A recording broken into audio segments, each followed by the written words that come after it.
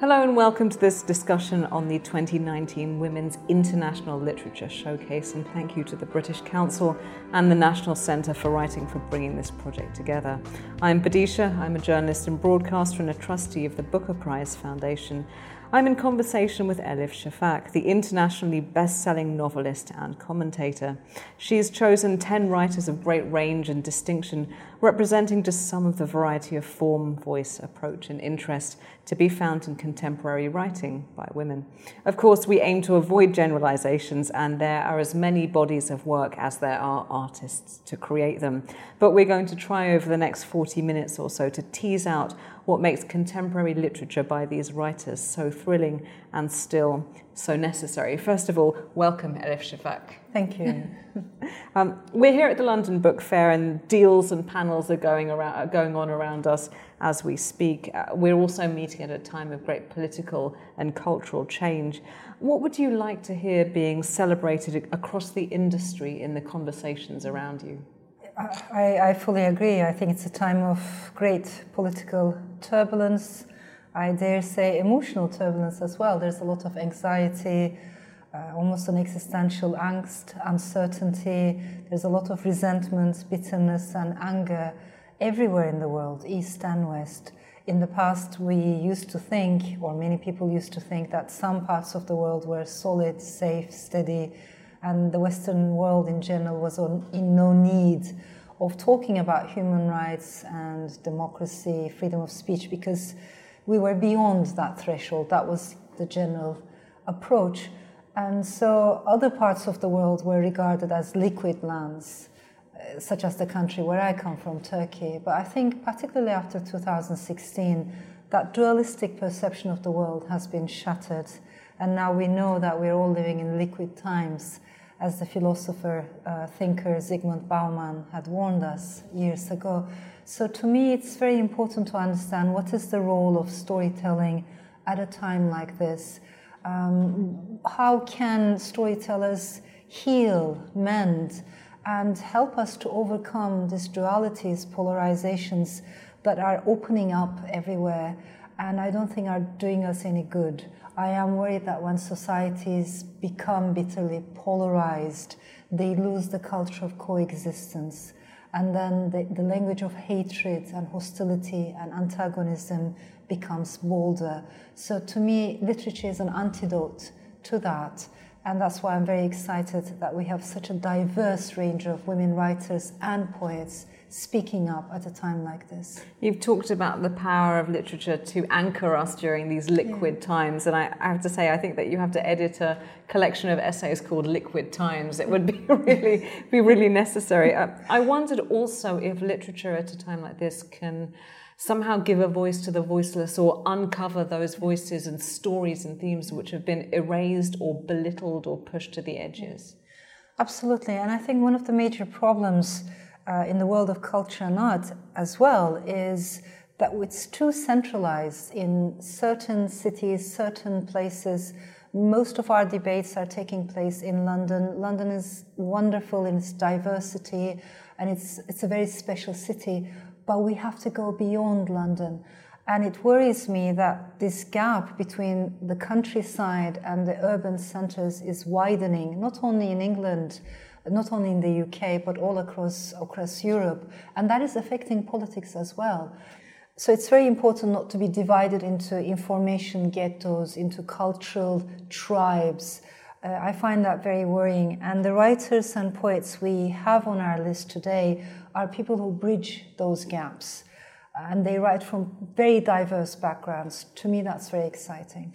I want to know a little bit about your take on the role of sex and gender within literature, because you have an astonishing success to your name. I know you're very modest about it, but you also have lots of years of experience. So you've seen the way the industry's changed. You've seen the way debates around women and writing have changed. Do you think that writers who are women are still subject to double standards or certain expectations, or pushed into particular niches? Yeah, it is such a such an important issue for me. I was raised by a single mother, a working mother, in a very patriarchal society, and it left a big impact on me, observing my mother's struggles, my grandmother's struggles, and I'm a big believer in sisterhood.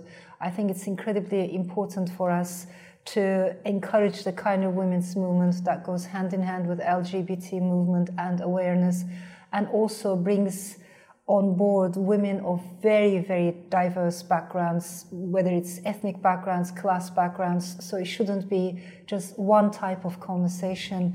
I wish I could say the literary world is just beyond these concerns, but it is not. Maybe on the surface it looks very progressive, very liberal-minded, very open-minded, but when you scratch the surface underneath, you will see the gender patterns. And it's quite difficult to fight back against these because oftentimes there's nothing written down, there's nothing concrete. It's much more diffused, it's much more internalized. And that's why it's more difficult to fight back against, and yet we must. It's very clear to me. I look at the number of women who are being reviewed on mainstream media publications, and I look at male writers. There's a huge gap there. The way we talk about particularly a young woman's work, I think it's much harder for women when they're younger. Maybe it's relatively easier for us as we get older, but we shouldn't have to go beyond that, right? So I've seen, of course, a much more stark version of this kind of patriarchy in Turkey, in a country where things are harder for women writers, journalists, poets, because where I come from, a male novelist is primarily a novelist. Nobody talks about his gender, but a women novelist is primarily female in the eyes of the society, of the literary world, and then secondary, she is regarded as a novelist. So you will be constantly belittled, looked down upon. People will try to remind you of your limits, and it's very important for us not to let them pull us down. It's very interesting what you say because, of course, as we're talking, there are 3 grand halls at the London Book Fair around us, and there are women everywhere. But as I was saying to a colleague earlier today, I call it the harem model of male domination. So 99% of the workforce is women. Yeah. And there's a guy at the top going, but I love women. Yeah. Look how many work for me. Yeah. And I also wonder, when all of these big book advance deals are being cut around us, is there a gender pay gap? But of course that's impossible to find out simply because this industry doesn't hang together like that. Absolutely. It's very difficult to understand because we don't have that kind of transparency. And it can be quite confusing because at the first glance, the publishing industry is full of women. Yes. You know, there's everywhere. So many women everywhere in all levels, except as you move upwards, decision making, you see less and less women. But there's something much more indirect that I find very important as a writer. If you happen to be a woman, if you happen to come from the non-Western part of the world, I think there's an identity politics that's imposed on you. And this happens all the time. So if you happen to be, let's say, an Afghan women novelist, you have to write about Afghan women, and you have to write about, the sad stories of Afghan suffering. Women. And I don't patriarchal like that. Suffering. I don't like how identity politics limits us. We never expect an Afghan writer to write sci-fi, or more avant-garde experimental fiction. We want so-called realistic fiction, whatever that means.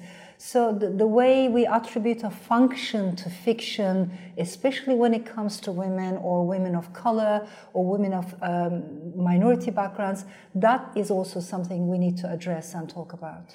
Could we also maybe talk about trivialization? Is there a sense that what women write about, particularly if it's about women's lives, either it has to be my father chained me to a radiator and whipped me for 7 years and I was an ISIS child bride or whatever it is, or it's considered to be domestic or small or not interesting and somehow not universal? We try. In general, I think there's... And it comes from all sides. Women writers are pigeonholed very easily in so many boxes. And we need to fight back against this. I am worried about all kinds of tribalism. And to me, one of my, there are so many writers and poets I've learned so much from all throughout my life. People like James Baldwin or Audre Lorde, they left a huge impact on me. I come from Turkey, and maybe at first glance we might seem to have led very different lives. And yet to me they're so familiar. Their voice resonates so deeply with me. And someone like Audre Lorde, she would say, look at me, I'm a woman, I'm a mother, I'm a poet, I'm a lesbian, I am a thinker, I am this and that, and I'm many more things that you might not be able to see at first glance. I have that multiplicity inside. I am worried that we lost the emphasis on multiplicity because of today's identity politics, because of tribalism, and we should not let that guide the world of literature and the world of art, because it should be the exact opposite. I think we should find a way beyond tribes and beyond identity politics. Can we talk a little about the current Me Too testimonial movement, which I'm really amazed and exhilarated to see? It's simply about survivors and witnesses standing up and saying, this is my truth, this is what happened. It shows a great bravery, but it also has a narrative dimension to it. It's about telling one's story. And of course, not every novelist or writer should have to cut open their veins and write the story in blood. But I wanted to know if you think writers today, particularly women writers, are tackling topics which used to be considered taboo, or too difficult for fiction, or too traumatic, but are actually doing something really interesting and artistic with it. Yeah, I find the Me Too movement incredibly important, and it saddens me to see just, in 2 months we started asking ourselves, did we go too far? You have centuries and centuries of patriarchy all around the world, and I haven't seen many people saying, have we gone too far with patriarchy, Immediately we start doubting ourselves. Immediately we start questioning ourselves. When I say this, of course there are flaws in the Me Too movement that we should be aware of, but the core is incredibly beautiful and important. When I hear another woman's story, I am encouraged, empowered to tell my own story, And also we have to deal, particularly in different parts of the world, we have to deal with this notion of shame, this weird concept of honor that's being imposed on us. And all of that makes it very difficult for women to speak up. So I do respect Me Too movement and its core very much. We need to carry on. And I think you're very right. It's the power of women, but it's also the power of stories coming together. That's what it was so interesting about the movement. As a storyteller, of course I'm very interested in stories, but I'm equally interested in silences. I realized over the years that I am always drawn to those subjects that we can't easily talk about, whether it's political taboos, sexual taboos, or cultural taboos. And there's a desire in me to say, why is it like that? Can we please talk about this now? Because we haven't done so. And when I say this, it's important for writers not to try to preach, not to try to teach. It is not up to a writer to try to give answers. We don't know the answers ourselves either. But I think it's important for writers to ask questions, difficult questions about difficult issues. And then you always leave the answers to the readers, because every reader has their own personal journey and their own answers. But the questions should be asked. So a novel, in a way, is an open space where we can have a diversity of voices heard and where we can ask difficult questions. Looking at the writers you've chosen, I'm very wary of saying this is what women and writing are like now, but you're a voracious reader, so I sort of trust you to have done a kind of survey in your mind. So I know there are many more writers who would have been on the list were it not for the fact that you only had 10 slots. So when you look at contemporary writing by women in the UK, what kind of literary landscape do you see in general? Are there certain types of writing that compel you? Yeah. I felt very privileged when I was asked to choose these authors, poets, but at the same time, it was very hard for me because I really wish I had a list of 1,000 names, 100 names at least. You can certainly never do justice. But to me, it was very essential to understand that culture doesn't only happen in London, in certain neighborhoods in our city. How can I understand the conversation from a broader angle? What are the major fractures today? And I think one of those fractures is the divide between the countryside and the urban space. We have to find ways to bridge that gap. So that was important to me. Diversity was also incredibly important, to have a diverse selection of writers in terms of their backgrounds, but the forms they deal with, they experiment with, the subjects they write about, the questions they raise. It's incredibly multi-layered in that sense, the list. So, of course, every list is incomplete, but it is a list that I think tells us, listen to these women, read these women, and at a time like this, at a time of uncertainty, division, and hostility, these are writers who write with their heart, with their mind. They have a lot of chutzpah, and I find the questions they raise incredibly central to our times.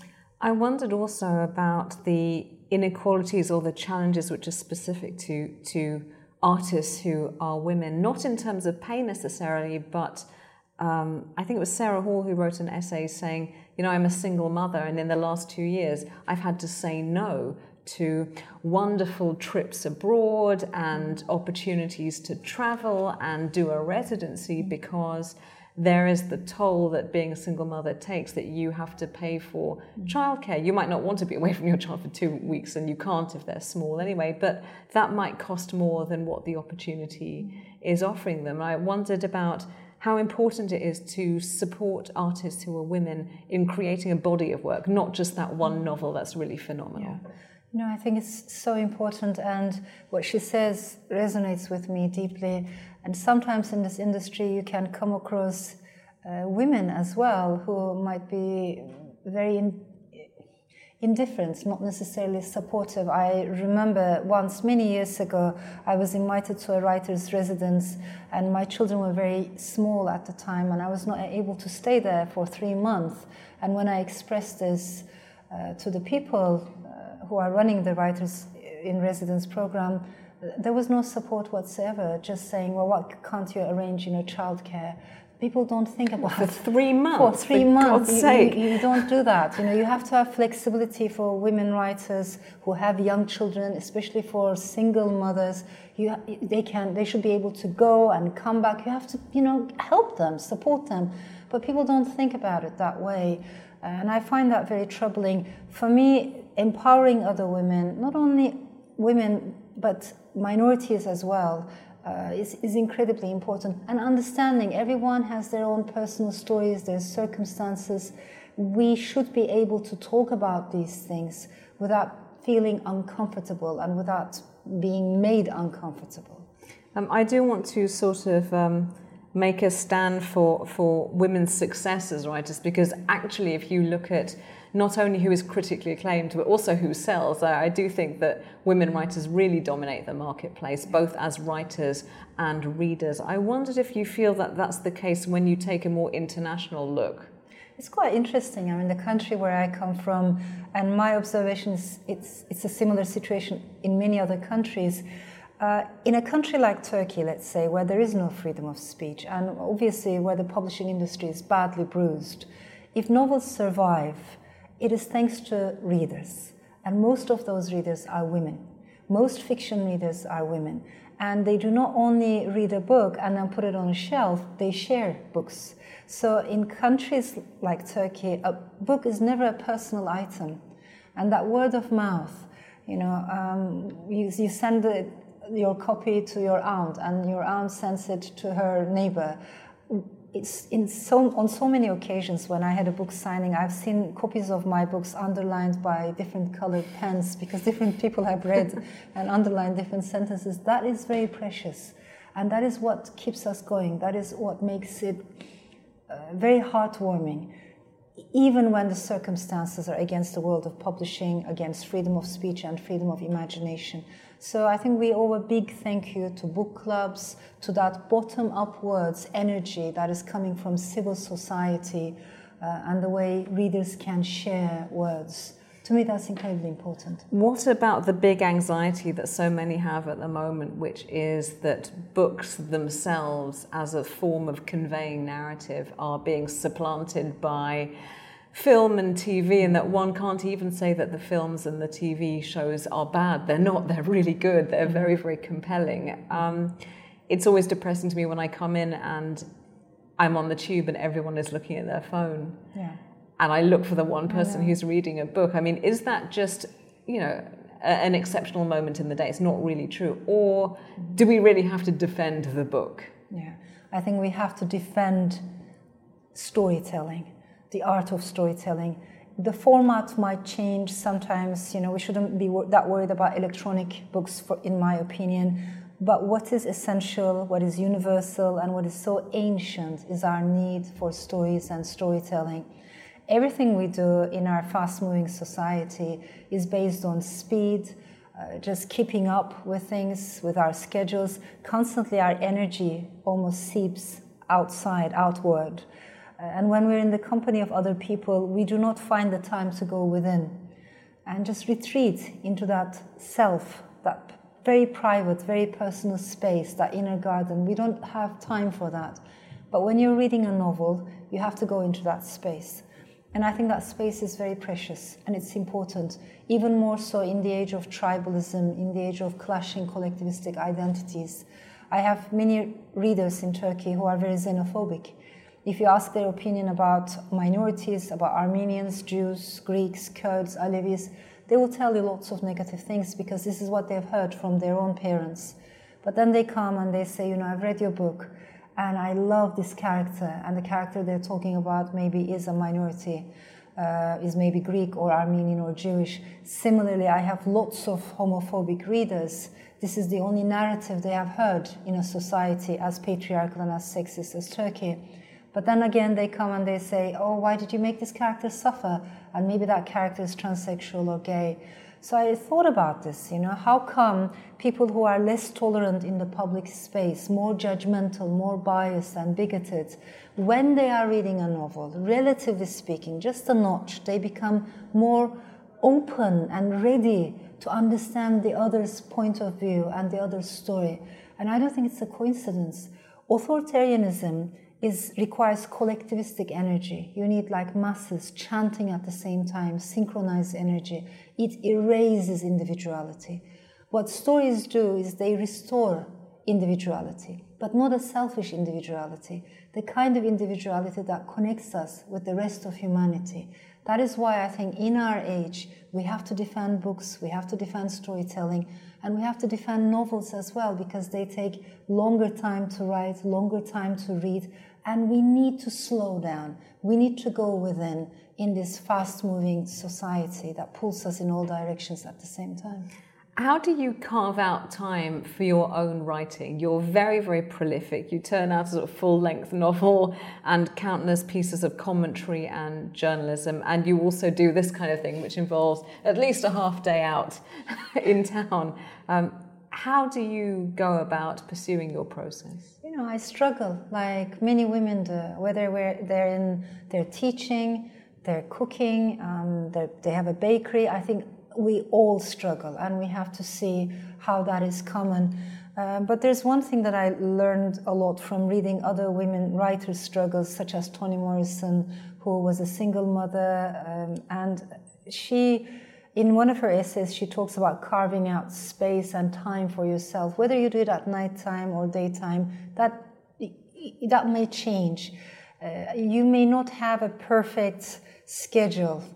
I think usually it's male novelists of a certain age who are very proud of their perfect schedules. They wake up at the same time, they have their breakfast at the same time, they start writing every day at the same time. When you are a mother, when you're a woman writer, and when you're doing several things at the same time, you can't have a perfect schedule. That is fine, that is okay. And somehow from that multiplicity, we will have moments for ourselves. I panicked a lot in the beginning, and I went through a postpartum depression because I didn't know how to balance motherhood with writing, which can be a very self-centered world and very introverted. But over the years, I learned better to balance them. Let's now look at your selection for the International Literature Showcase. Taken together, what would you like to say about contemporary British literature from the names that you've selected? I think these women are very brave. They talk about issues that that are very universal, and I think they should be read all around the world. Their voices should be heard in very different parts of the world, and it's very important for me to be able to say, they must be translated into many, many more languages. And how important is it also to challenge the traditions of the English literature canon? I mean, I did English literature at university, and I think the syllabus had remained unchanged for at least decades, if not centuries. Yeah. And when I talked to my tutors about other things, regardless of what it was, I remember reading a collection of diary entries, and they looked at it like it was an alien object. Absolutely. I definitely share your remark. I've stayed in academia for long years, teaching in different disciplines, and it always bothers me how these syllabus, the curriculum stays the same year after year, and we're not ready, even when we talk about literature and arts, fields that should be very dynamic, we make them stagnant, almost frozen in time. There is no doubt that the writers and poets that we have, we're used to reading about, are great names. But at the same time, we should bring on board people from very diverse backgrounds, different, dealing with different subjects, experimenting with forms. We need to change our angle, shift our angle all the time. And I don't think it is as diversified as it should be. Also, it pains me that oftentimes English language departments are not in conversation with other departments, such as history, such as religious philosophy, and such as political science. There are so many overlapping questions that we don't usually think. It shouldn't be that inward-looking. It shouldn't be that narrow. So I believe we need to bring more diversity into this subject, and to me it's equally important to bring more women's voices, diverse women's voices, into the civic space, into the public space. Looking through your list, there were some names that I discovered afresh, and then some who I've admired for a very long time, and I was waiting for them to have their moment. One of those authors is Bernardine Evaristo. I love the way that she corrects accepted histories. So she looks at Roman London and she finds black history within that, or she flips traditional beauty ideals. What was it about her work that spoke to you? What spoke to me primarily was her unflinching ability to bring the periphery into the center, to give more voice to the silenced, and say exactly, the story that you think you know, can we talk about that story? And I'm going to tell you that story from a very different angle, because that story changes depending on who is telling it. So this very universal question, who has the right to tell the story? We should never forget that. And I think that is one of the central quests in world literature. It is what helped me, if I can share a small anecdote. I was a high school student. I read a novel by Ivo Andrić, The Bridge over the Drina, and for the first time, two peasants in the Balkans were talking about Ottoman history. And I'd never thought about Ottoman history like that, because at school I'd only learned about one version, official version of history. And here there were two peasants saying, wait a minute, we experienced it from a very different angle. That's what Bernardine Evaristo does for me. Just turns it upside down and helps me to see what I wasn't able to see before. Another author that does this, but in a very dedicated way, and it has an incredible seriousness of mind, is Kapka Kasabova, who manages somehow to tackle the legacy of communism and dictatorship in her work, and also to look at the question of sort of borders.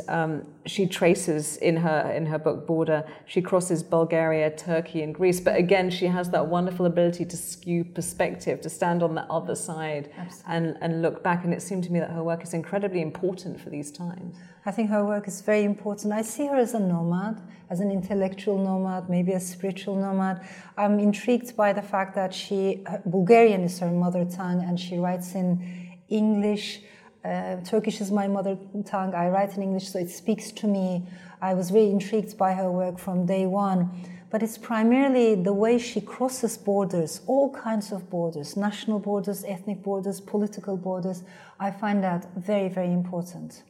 Is there a way in which novelists and artists can somehow tackle these often extremely inflammatory issues in a way that actually doesn't inflame. It educates, it has probity, so it gives you something that the headlines don't give you. I think that is very true. And at the end of the day, the language that politics uses and the language found in storytelling are completely different. Because for politics, there has to be an us, there has to be a them, and this basic assumption that us is somehow better than them. But for a writer, there is no us, there is no them, and there is no other. The other is me, the other is my brother, the other is my sister. So we start from a completely different point. And we need the language of storytelling. We need a much more nuanced language that goes beyond these imaginary tribes that are being imposed on us. There's another name here which immediately caught my attention because I know this woman, Patience Agbarbi, as a performance poet, because I've seen her on stage so many times, and I looked into her body of work. She's really prolific, but she also really stands up for other Black British writers. And I wondered if that was part of it for you, that she's really an advocate for an entire history of British writing. Yeah, I think she's an advocate for clearly equality, dignity, and at the same time sisterhood. To me, that was very important. And at the same time, I see Patience Agbarbi as someone who bridges so many worlds, oral culture and written culture. There's an amazingly rich oral culture that sometimes in these literary circles we forget or we neglect. She doesn't do that. And at the same time, the way she weaves literature and performance. So to me, she's someone who embodies the power of words, whether it's written word or spoken word. She carries that magic with her, and she tours constantly. She's a nomad too in that regard.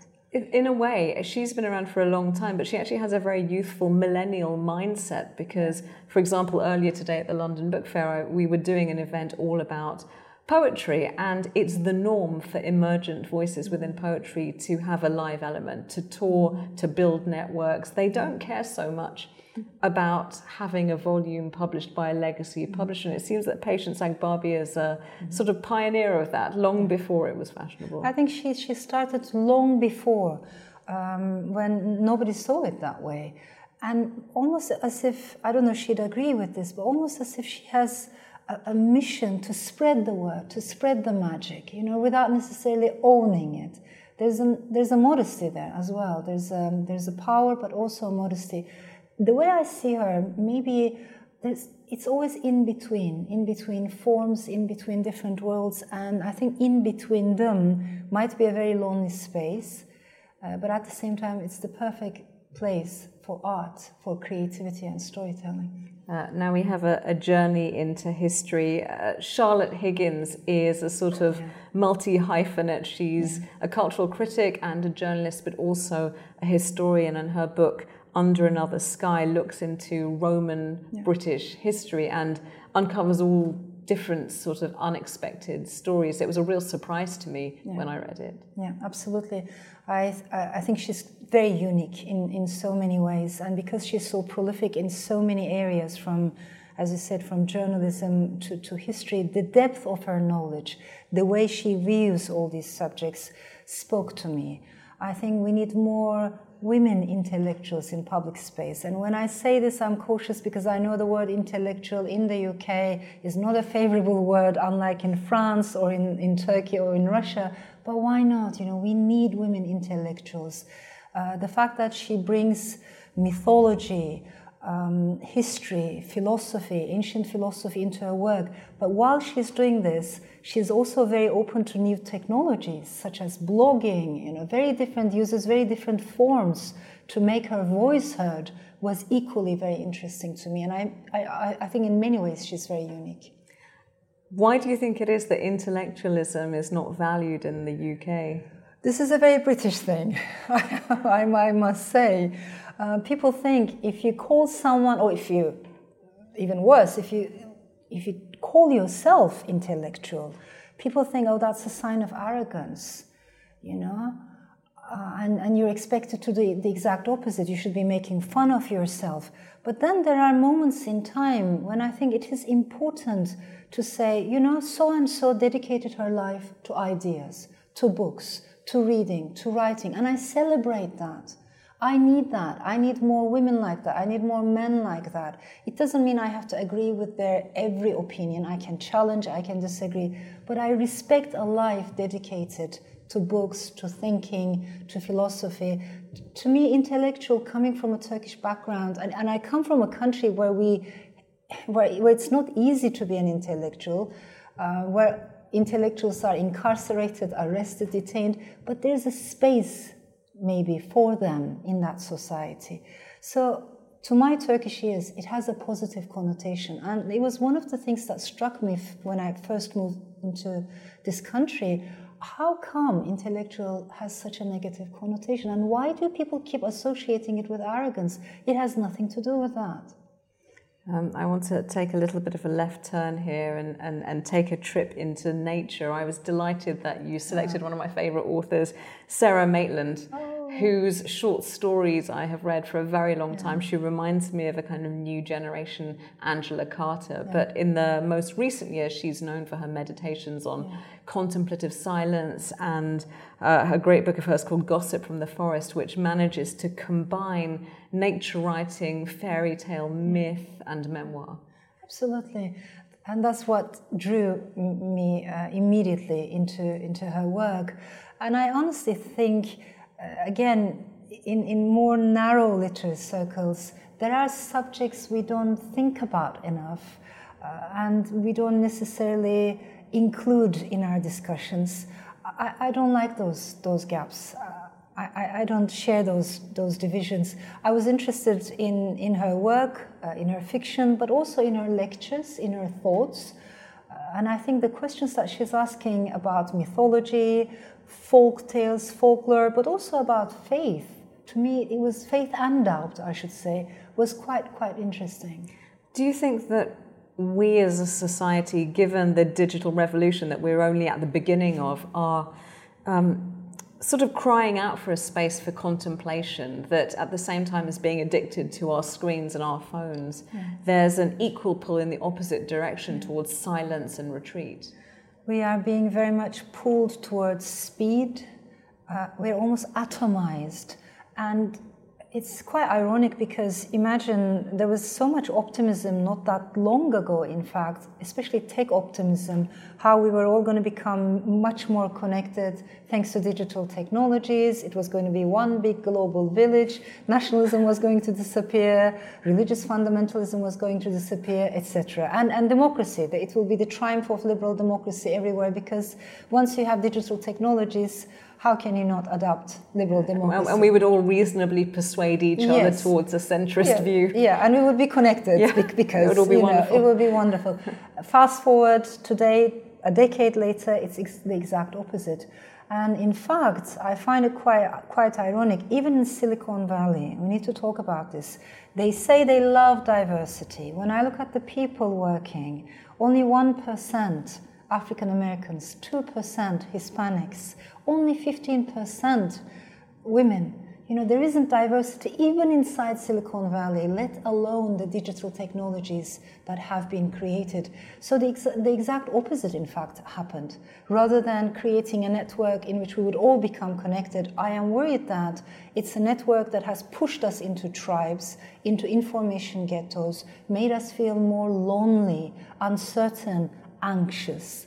And this is worrisome because it's a golden moment for demagogues. This is how demagogues enter into the picture. They say, are you anxious? I will give you certainty. You know, if you find the world you're living in very complex, I will give you simplicity. So we need to be very careful about the dark side of social media, in my opinion. We turn now to a poet whose real focus is actually about getting into the complexity and into the nuance and staying away from certainty. Gillian Clarke, she's a very long-standing writer. She was National Poet of Wales from 2008 to 2016, and she's looked into everything from the symbolism of ice and water to the history of disease. Yeah, well, she's a towering figure. I remember the BBC had introduced her as a living, breathing gold medal of poetry. I think that is very true. What drew me into her work primarily was, of course, the depth, the breadth of her work, but also the way she connects the local with the global. So you have a voice that cares about the minute details in nature, but at the same time talks about what's happening in Yugoslavia or what's happening in another part of the world where there's civil conflict or civil war, and cares about other people's pain. That is also quite unique, emphasis on the local and emphasis on the global at the same time. That is why I think we need to read her more extensively in our troubled times. Do you think poetry is unique in being able to do that, particularly because of its clarity and its brevity, so it can roam all over the map and it doesn't drag you down with weight? I think that's very true, and I think that's why we novelists are very jealous of poets, and the power of poetry is very special.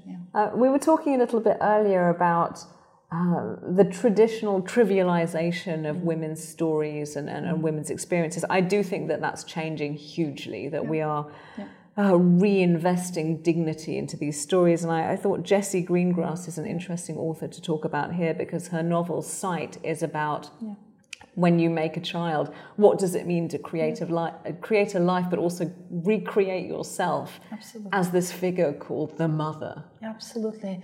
And I think she's so good at pointing out to journeys. We all go through journeys. So the self is not a given static thing, particularly for women with so many stages of our lives, throughout pregnancy, motherhood, menopause, many, many stages. And she talks so bravely, beautifully, with such sensitivity about these subjects, about life, death, what does it mean even to have a body.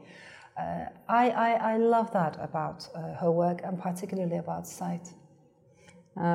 We come now to a novelist whose next novel I'm desperately waiting for, Evie Wyld's second novel, All the Birds Singing. I remember reviewing it. It's an excavation of a woman's traumatic history, which is told to us through memories, but it's also really sort of muscular, writing about the landscape and about rural jobs and farming. What is it about her work that spoke to you? It was primarily the way she made landscapes talk. So I think in her work, landscapes are not a passive scenery in the background.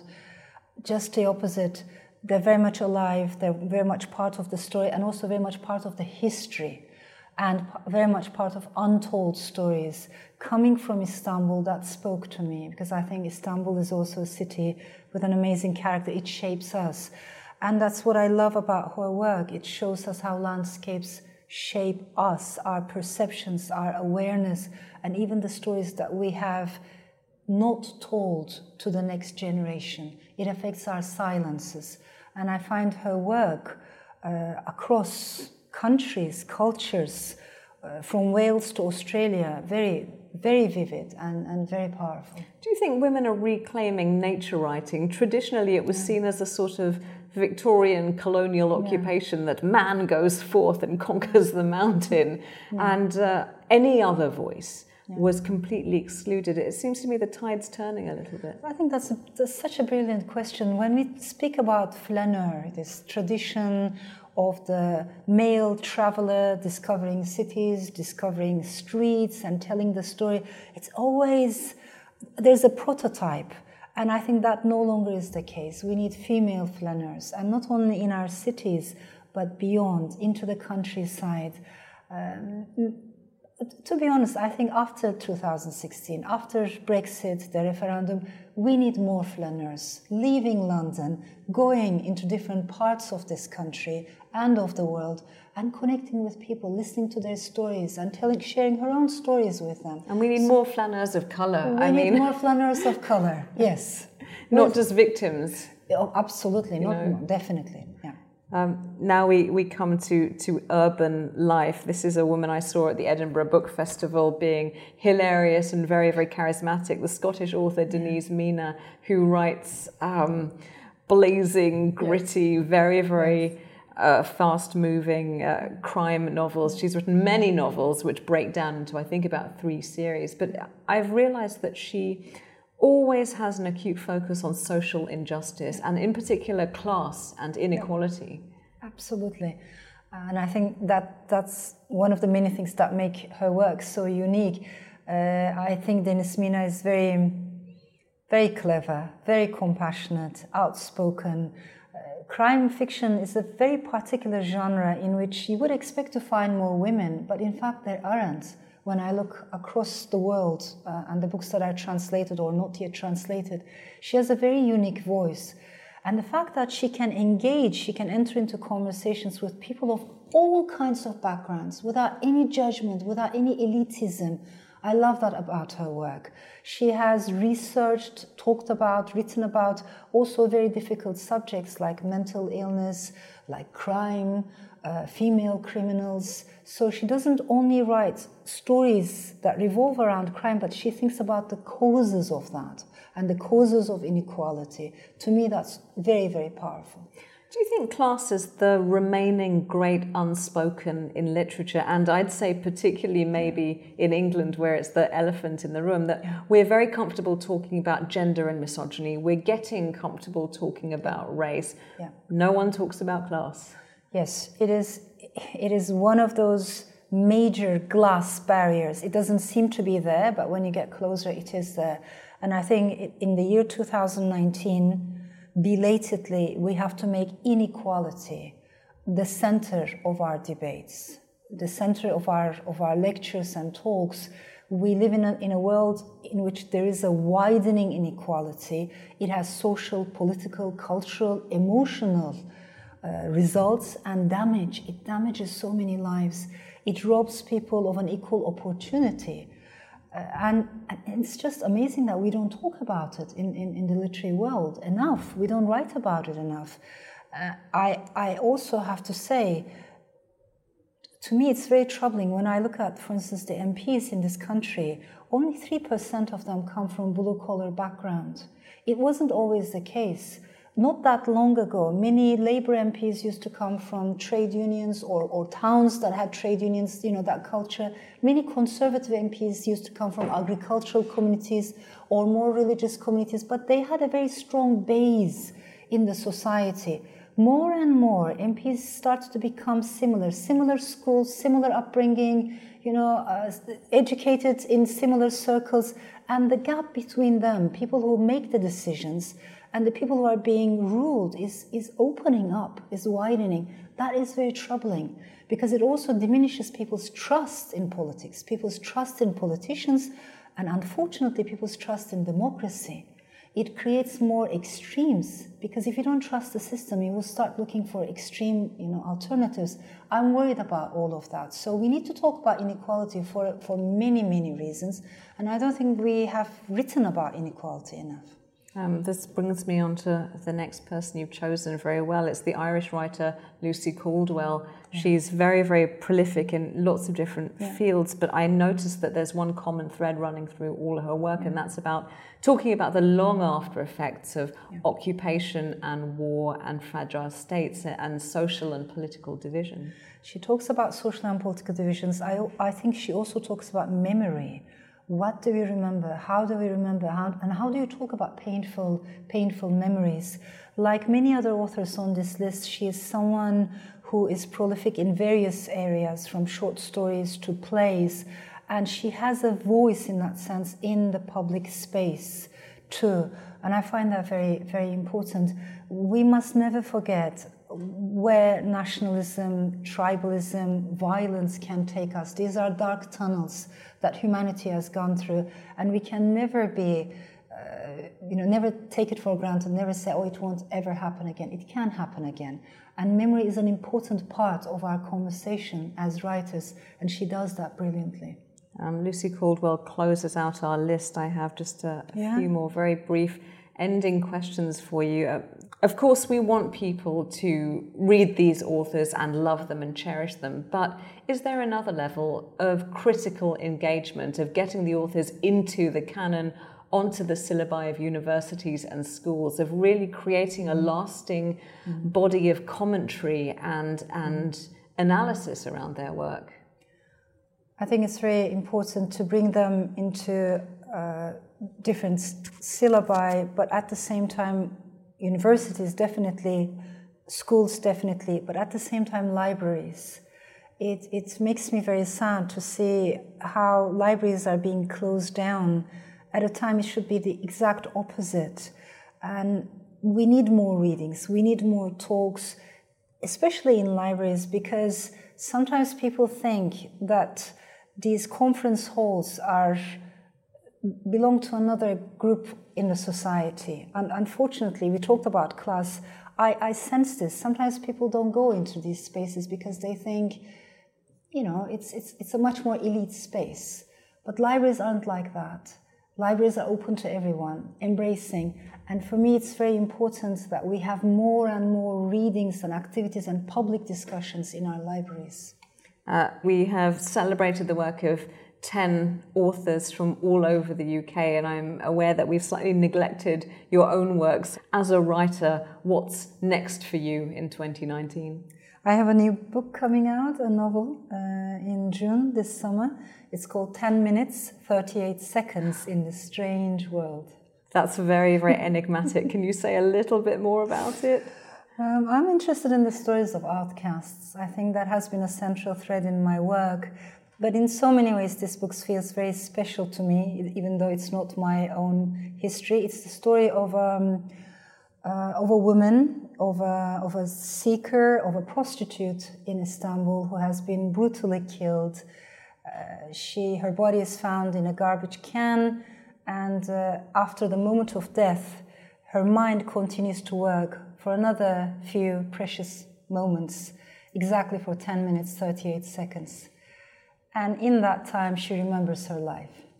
I've got the chills just hearing about that. I can't wait. Thank you so much. Finally, the themes that we've covered are vast, and I noticed that they really echo conversations which are already happening well beyond the literary realm. So these issues crop up in journalism, activism, ecology, politics, and psychology.